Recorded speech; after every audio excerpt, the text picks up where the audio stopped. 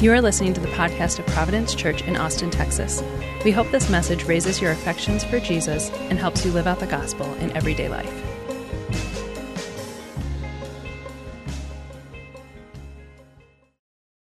I was thinking about the frog today. You know, the story that gets told over and over about how if you put a frog in boiling water, it'll jump out, but if you put it in room temperature water on a stove and gradually increase the heat, it won't know because it'll adapt as it goes, and then it will just like boil alive. You guys have heard that story, that illustration given a dozen times? Okay. Well, you know, it'd be the poor frog. It'd be great if there was somebody to tell the frog, you got to get out of there. And in every way, that's what the prophet Joel is. He is the guy telling the frog, get out of there.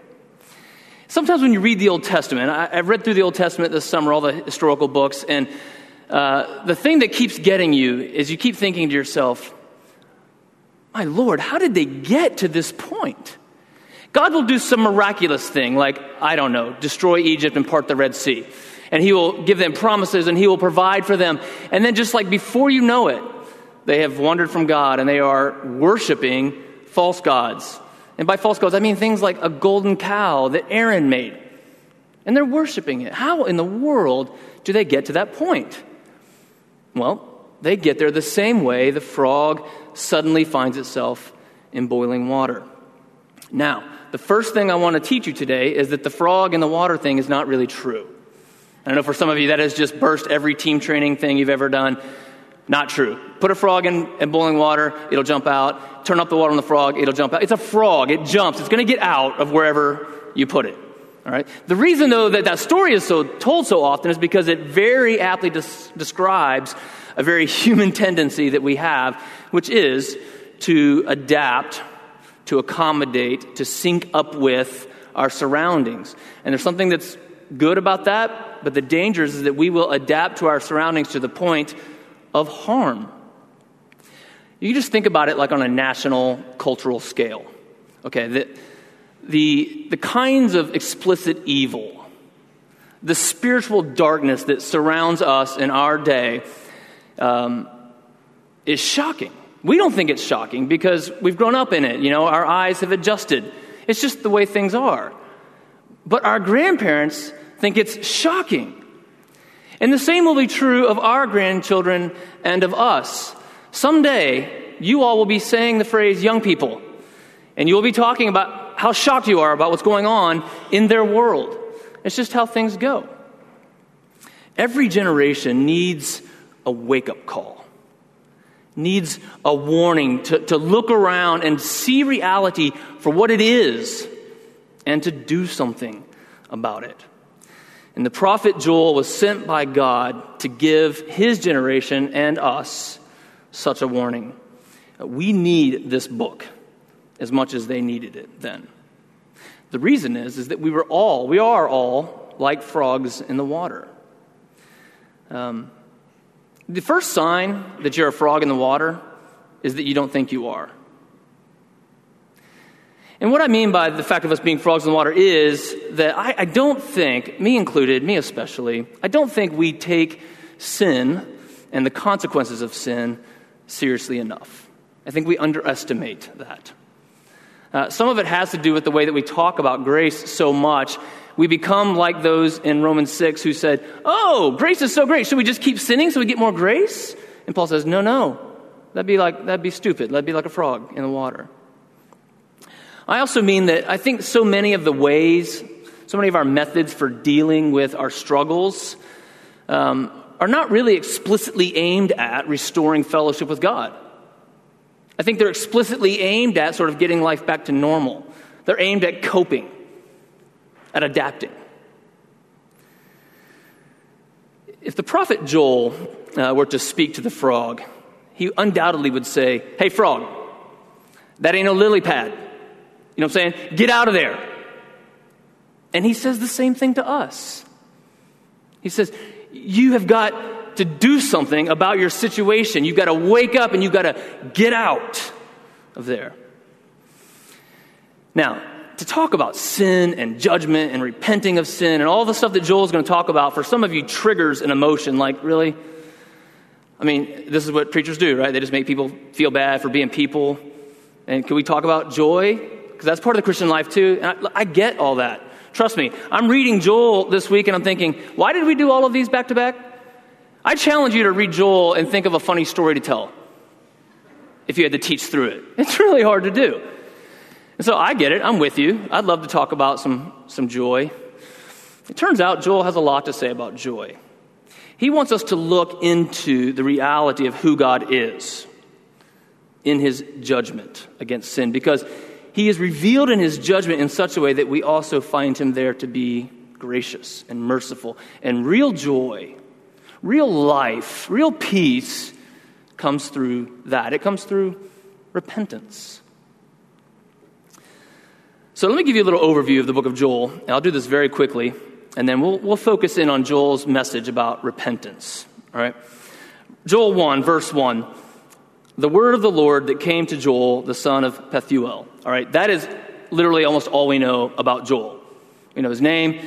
We know that God gave him a word. We know his dad's name.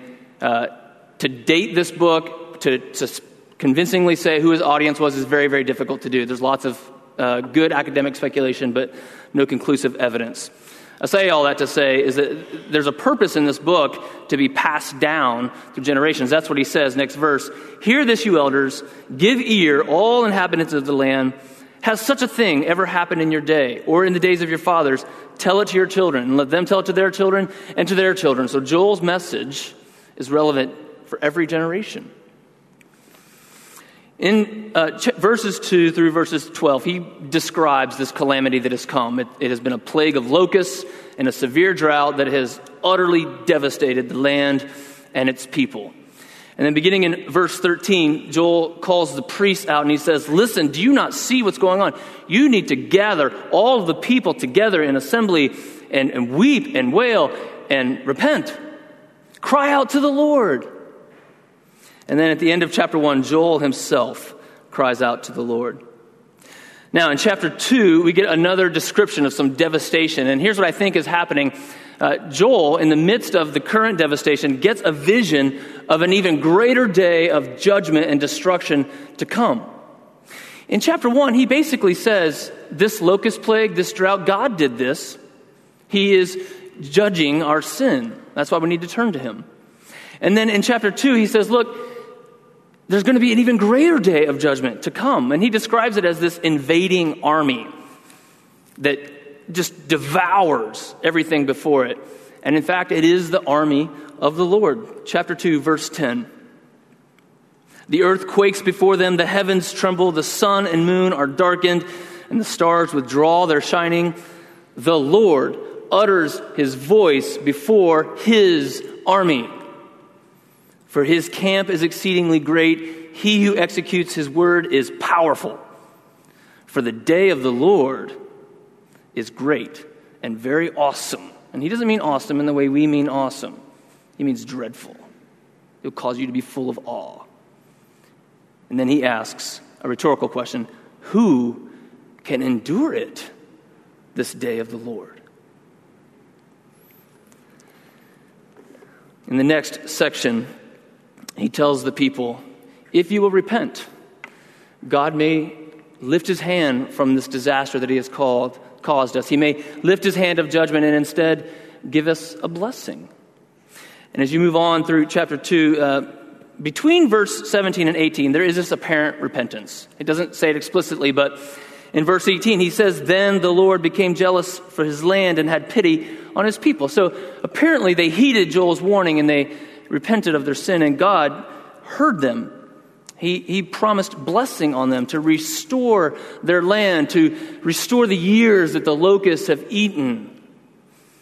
And then you get down to the verse 26 and 27 in that chapter, and God is saying, you are going to be plenty satisfied. You are going to know that I am God. You will never again be put to shame. Okay, so locust plague, a call to cry out to God.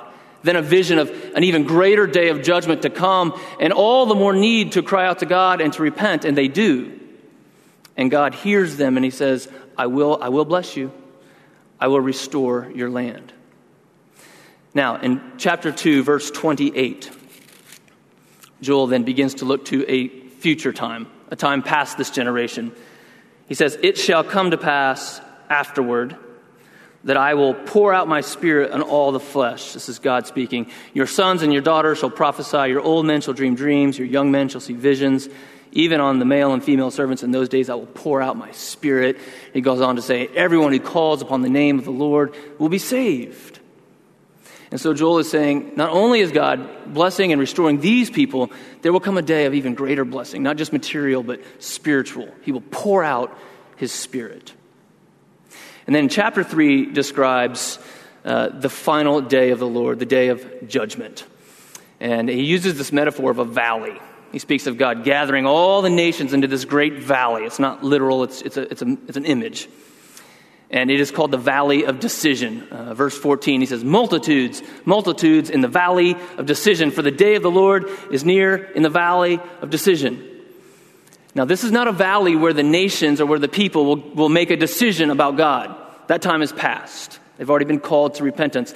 This is where they will learn of and experience God's decision, God's verdict, if you will. And for those who have not turned to him, they will find him on that day to be a consuming fire, a God of judgment. But, verse 16, but the Lord is a refuge to his people and a stronghold to the people of Israel. All right, so this is the book of Joel. God judges the sin of his people so that they would be led to repentance and blessing. And for those who do not repent, God will, ultimately on the day of the Lord, bring final judgment against them and their sin. You can't read Joel without thinking, I need to repent. I'm not even sure I know what repent means, but I need to do that. And you can't have that thought without thinking, okay, I really need to know how to do that, like for real. And so that's my goal today. I want us to look at Joel and what he teaches about repentance so that we can get some clarity about how to repent. And I'm just going to walk you through a few steps, if you will, of repentance. I don't think there's a formula. I think repentance is more relational than that. But I do think there are some very key ingredients, and they tend to follow a particular order or pattern as we walk through them.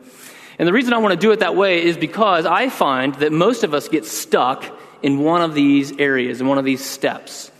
And so if you can get some clarity today about where you're getting stuck, and if you can get some courage and some faith to press through that with the Lord, he might be led to a fuller and richer repentance and therefore more joy in life than you've known in him. All right, so let's jump into that. Step 1. Be honest about your reality. Most of us have an impulse to look away from hard things, to look away from calamity and destruction. We just don't want to deal with it if we don't have to. And so here's what we do. Our typical MO is to avoid reality, usually through distraction. So whatever it is, TV, recreation, relationships, doing good things, lots of really good things. Whatever it is to be distracted so that you don't have to deal with conflict or have to deal with consequences of sin or have to deal with just reality in general. I saw a headline this week, and who knows if it's true or not, but the headline was that in a test that was done on men where they were given the choice of electric shock or being alone with their thoughts, the majority of them chose electric shock. You know why? They do not want to deal with reality. Most of us don't want to deal with the reality of our souls, and it is the reason why we don't want to pray or read the Bible. It's not because we don't think those are good things. It's that we don't want the spotlight turned on us. When busyness doesn't work, we try to escape by giving ourselves so completely to something that it owns us. These are our addictions. And so when life presses you, when you feel stressed or tired or bored or irritated, where do you go? See, instead of thinking about why do I feel this way, what could God be doing in my life or wanting to show me, we hit the escape hatch and we go wherever that takes us. I used to have a mentor who would tell me all the time, Will, reality is your friend. All the time. And he was wanting me to just be honest about my reality, to get the kind of feedback and input, to do the kind of assessment that I would need to do in order to grow as a person. And he would always tell me and my other friend this all the time. Well, one day he said, hey, guys, reality is your friend. And my friend, my friend said, listen, sometimes your friends are ugly. Because they are. And that's what happens in Judah is things got real ugly. And they didn't want to look. That's why Joel begins this book by saying, hey, have you guys seen what has happened here? Has anything like this ever happened to you or your dad? Have you ever heard of anything like this? He wants everyone to take a hard look at reality and let it sink in. And I mean everyone. Verse 5 in chapter 1, he says, awake, you drunkards. He just starts with the people who are drinking their life away, who've escaped in that way, and he says, wake up. You know why this is so bad for you? The land has been devoured. That means all of the grapevines have been devoured. There is no wine left. So drunkards, weep and wail because there's nothing left to drink. And he tells the farmers, verse 11, of all people you should be ashamed. You have nothing to show. There's nothing left in the field. The locusts ate it all. And then he comes to the priests in verse 13, and he says, you guys should mourn. The priest's job was to offer sacrifices and offerings in the worship of God. And so there is no grain and there is no wine, which means there is no grain offering and there's no drink offering in the worship of God. The priests are out of a job. They have no way to lead the people in worship, and they should mourn. Everybody should mourn because it affects everyone. Joel doesn't just want them to look around and figure out a way to cope. He doesn't want them to adapt. He doesn't want them to criticize. He doesn't want them to make jokes about the brokenness around them, which is what we're apt to do. He wants them to weep and wail and mourn. This is the first thing. We need to learn what it means to look around in our world, in our country, in our city, in our church, and in our own souls, and look at it and be honest and mourn and weep. We do not like to do that. We like to focus on the positive. And I think there's a place for that. But not in Joel. Joel is saying this is not a time to focus on the positive. This is a time to weep and mourn and wail. Now, I'll be honest with you. This is actually where I get stuck the most, which is really troublesome because I don't even get past step 1. That's where I'm at in my walk with God. Because in my mind, there's lots of backstory to this, but the upshot of it is I have this really high view, quote unquote, of God's sovereignty. But I view it in such a way where it leads me to believe then that he's somehow actually disassociated from things. That he's somehow not grieved by what he sees. Because he's so in control, he's beyond the grief. He knows it's going to work out. But the witness of Scripture is just the opposite, that God is angry and grieved by what's going on in our world and in my own heart. And so for me, and maybe for you, the first step, the challenge is to get to a place where we look around and ask, Lord, might I feel what you feel about what's going on? If we don't, we'll never do anything about it. All right, step 2. Cry out to God. This is what Joel tells the people, verse 14 in chapter 1. Consecrate a fast, call a solemn assembly, gather the elders and all the inhabitants of the land to the house of the Lord your God, and cry out to the Lord. He's saying, when you weep and when you wail and mourn, do so oriented to God. Turn to him in your weeping and mourning. This is the difference between complaining and praying. You can weep and wail and mourn and talk about your reality, but if none of it is oriented toward God, you're just complaining and whining. The biblical version of complaining is to lament, and it means to come to God with your grief. I know that seems obvious, to turn to God in repentance, but it's embarrassing as I think about it how often that's not what I do. Like when I have troubles, I am very prone to go to others with them, to read about it, to try to fix it. And God may use all those means to bring restoration in my life. But listen, let me tell you, counsel, research, even spiritual activities, none of it works when it's divorced from genuine repentance. Because repentance is about turning to God.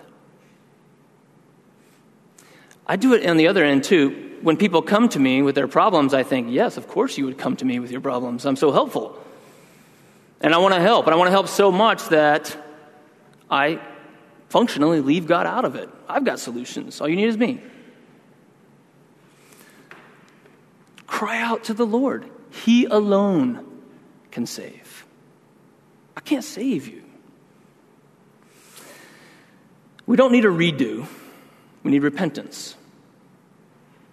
We can't fix or manage sin. We can only be delivered from it and sanctified through it. And so we cry out to the Lord.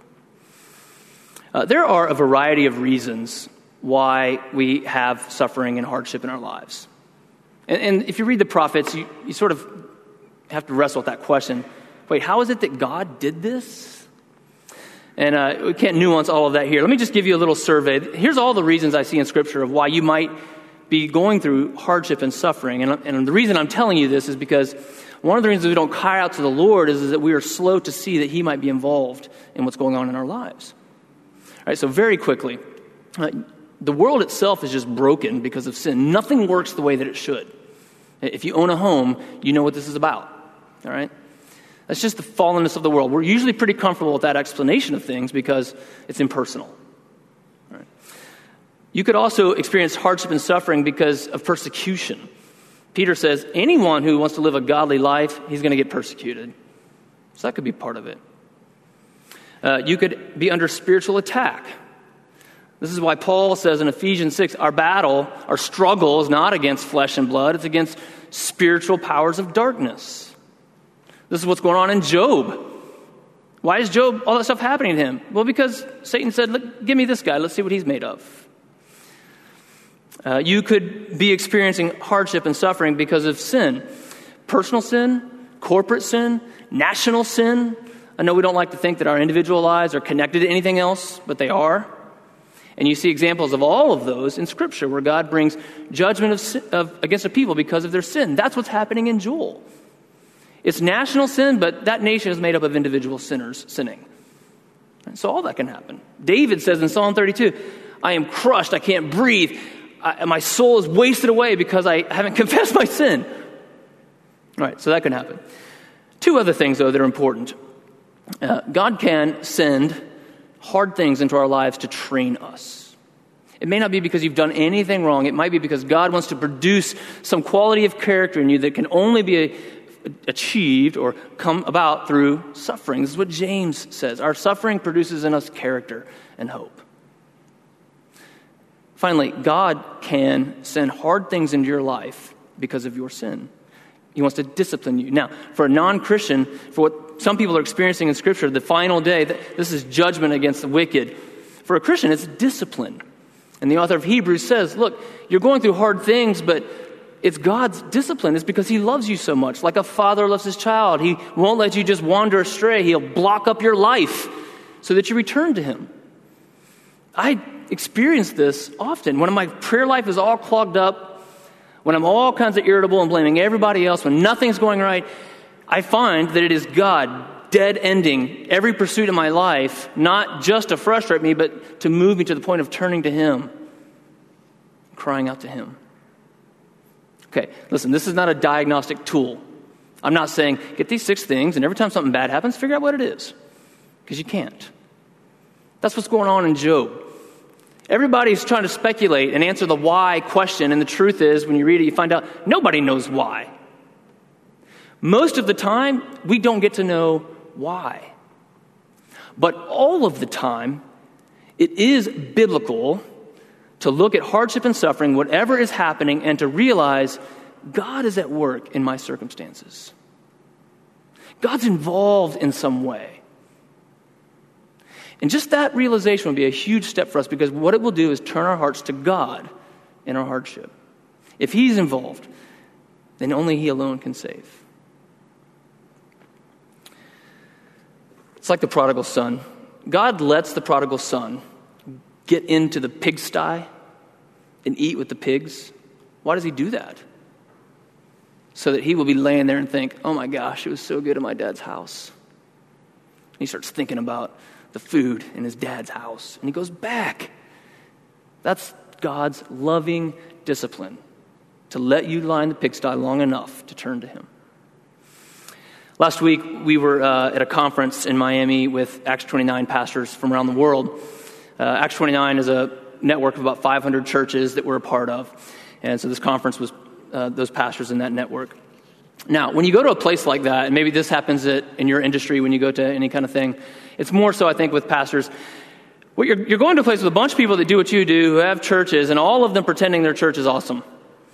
Or at least wanting to, So everybody asks you, like, how many people you got these days? I'm like, oh, it just depends on how you measure things, because I know that my number is going to be smaller than their number. So there's all this posturing going on. And we all go into the week going, we're not going to do that this time. And then as soon as we start meeting people, it comes up, right? Because we all want to perform. What I love about this network is the honesty of it. And so the first session, Matt Chandler, who is a pastor in Dallas, who's the president of this network, gets up in his flip-flops and shorts and T-shirt and says, listen, I know what it's like to come in here. I know all of you are pretending to be better than you are, but can we just say we're not that? Can we, look, he said, look, I know that some of you come in here limping, hiding sin, feeling the weight of it, feeling like there's no one to talk to. Can we just be the group of people that we can talk to? And there was this invitation not to posture, but to confess and experience freedom from our sin. And there was this collective just sigh of relief in the room, like, oh, good. We can just do that. And I would extend the same invitation to you. Can we stop posturing? And Joel, I think, extends the same invitation to us. This is his invitation. It is not to perform. It is to cry out to God. It's interesting when you look at Joel, it is the nature of repentance is overtly communal in this book. There's 2 verses where Joel himself cries out to the Lord, but everything else, every other instruction is to gather the assembly in the house of God and to cry out to him and to repent together. And so we have to ask, do we have that kind of community? Where we can talk about sin and how it's wrecking our lives, where we can talk about that without condemning people or without condoning sin? That's a really hard balance.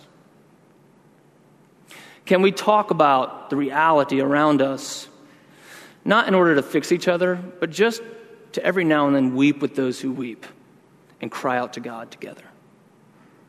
That's what Joel's saying we need to do. All right, step 3.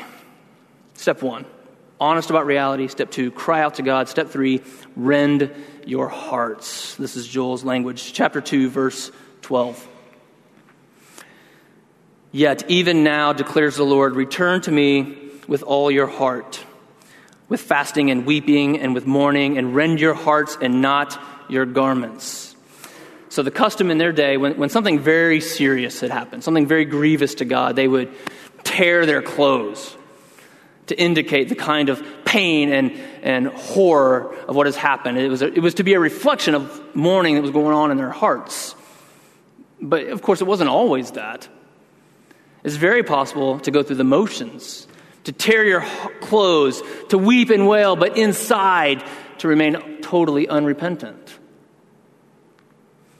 Paul talks about this in 2 Corinthians as the difference between worldly sorrow and godly sorrow. And he just says, godly sorrow produces repentance that leads to salvation without regret. Worldly sorrow produces death. See, godly sorrow gets past the show. It gets past reducing sin. It gets past reacting to the situation. It gets past just merely regretting consequences, and it gets into real repentance. Worldly sorrow is not like that. Worldly sorrow really is about us. It's about moving on, getting back to normal, doing what we need to do so we feel better about it. Look, when somebody says to you, because you would never say this. So when somebody says it to you, I'm sorry that you were offended. That's not repentance. It's not even an apology, all right? That is worldly grief, false repentance. Strike it from the record. Here's 3 marks of worldly sorrow, just surefire things. When you're exposed, you defend yourself. If in your mind right now you're defending the way you defend yourself, this is definitely you, okay?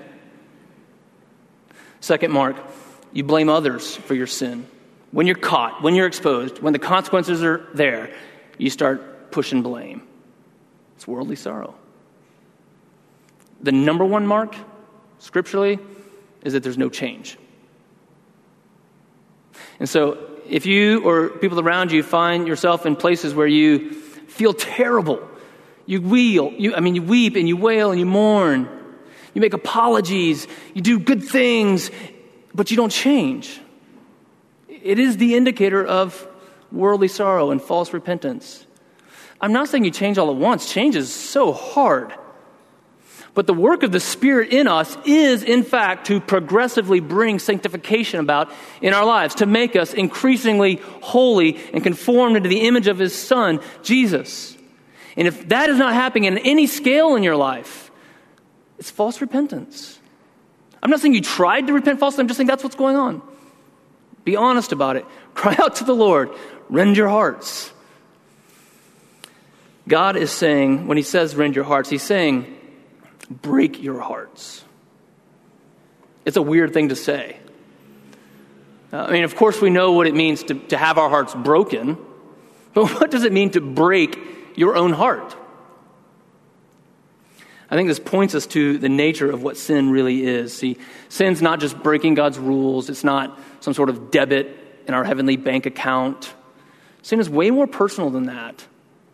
At its very essence, sin is always, at least in the moment, putting something before God, putting something in God's place. It is treasuring or cherishing. It is loving and pursuing something ahead of or before or more than God Himself. So even underneath the rules that we break, there's always some deep desire, some worship of some lesser love, some little God. And so we will lie to worship the God of approval. We will sacrifice relationships to worship the God of success and power. We'll hoard to worship the God of money. We'll do good things to worship the God of self-righteousness. We will consume from people and from church to worship the almighty God of personal preference, because we're Americans. These little gods, you see, they have a hold on us. It's emotional because we've given our heart to them. We've given them our love and our passion. Sin is the means by which we develop intimate relationships with little gods and lesser loves. That's what God means when He says break your heart. Because you know what it would be like to pull away from those things? It would feel like your heart is being broken because it's emotional. It's a love relationship. And it breaks your heart. And so repentance is not just feel really bad. It is that. But it is also break away from those little gods. True repentance is feeling awful to the point that it moves you to action. That's what God means when He says, rend your hearts and not your garment. I'm not in the mood for a show. Let's get real. You all have known that couple. I would be curious to know what just popped into your mind when I said that couple. Like a lot of different things. Here's the one I'm talking about. It's the couple that is dating and they break up. But then nobody would know because they keep hanging out. Keep texting all the time.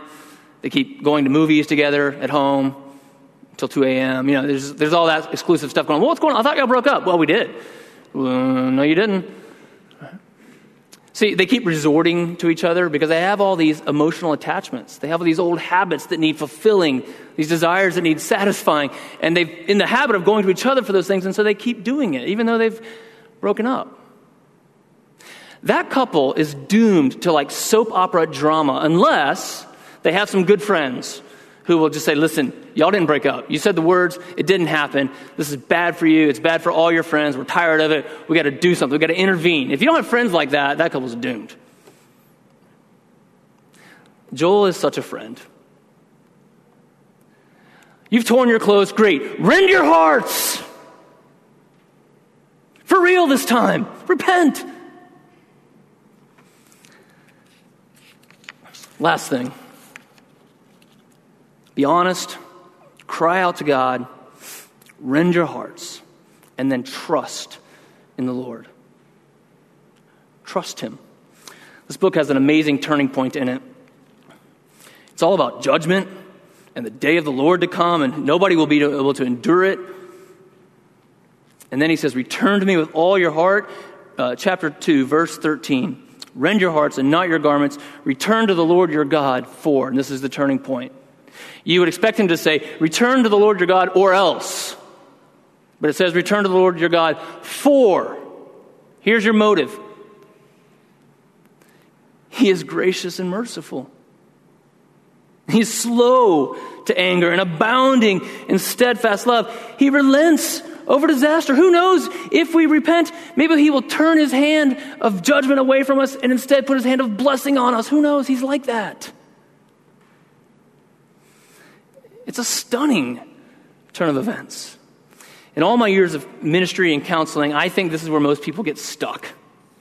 You see the destruction in your life that sin has caused, and you want to turn to the Lord, but you do not expect to find a God like this. Gracious and merciful, slow to anger, and abounding in love. You expect to find a God of judgment, a God of disappointment, a God who will demand that you pay for what you've done.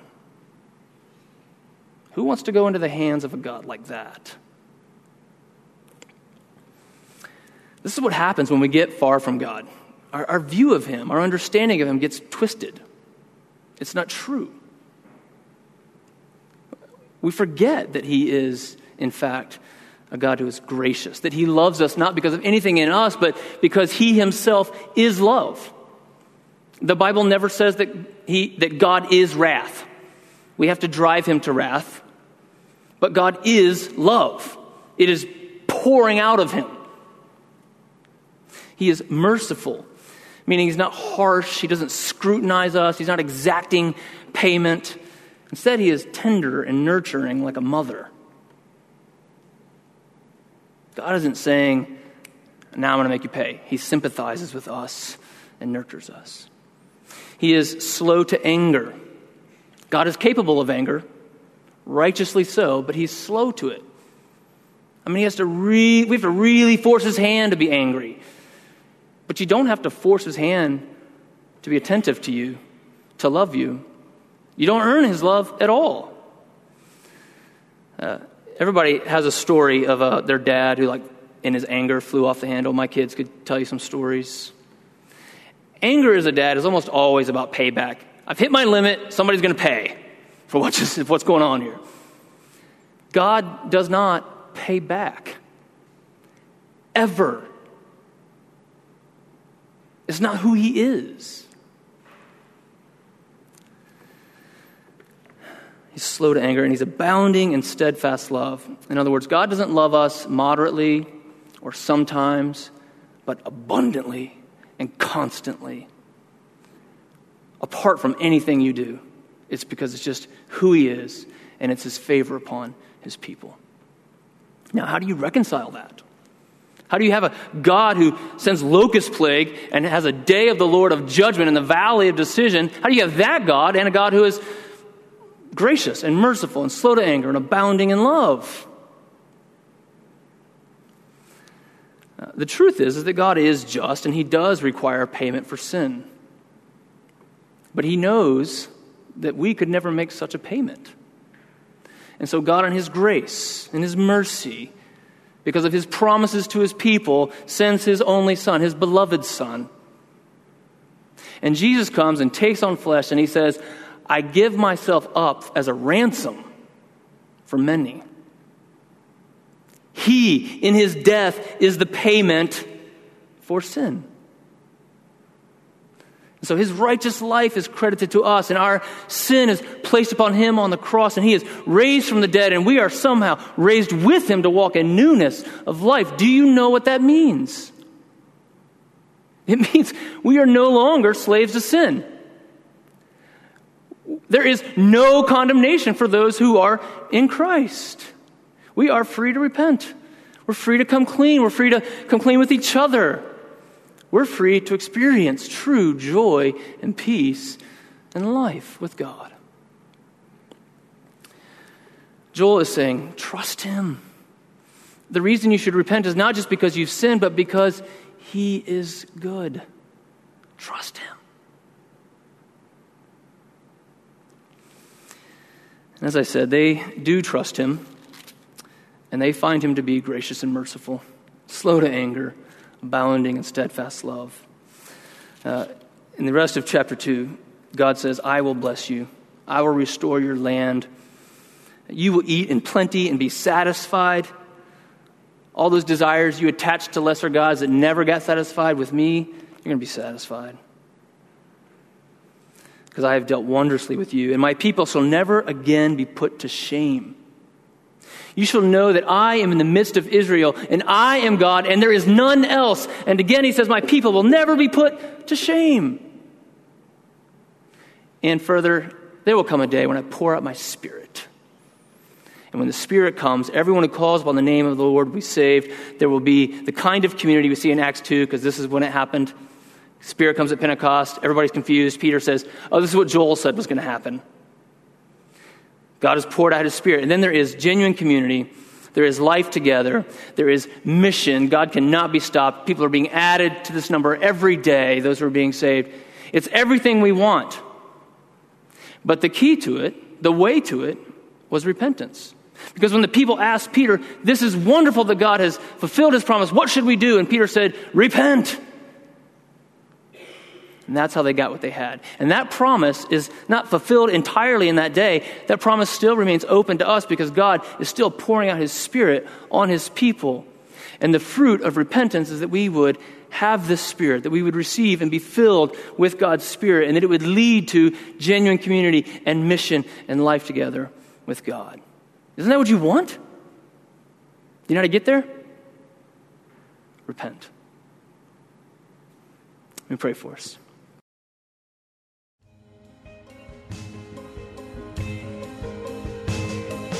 Thanks for listening to the podcast of Providence Church. For more resources and info, visit us online at www.providenceaustin.com.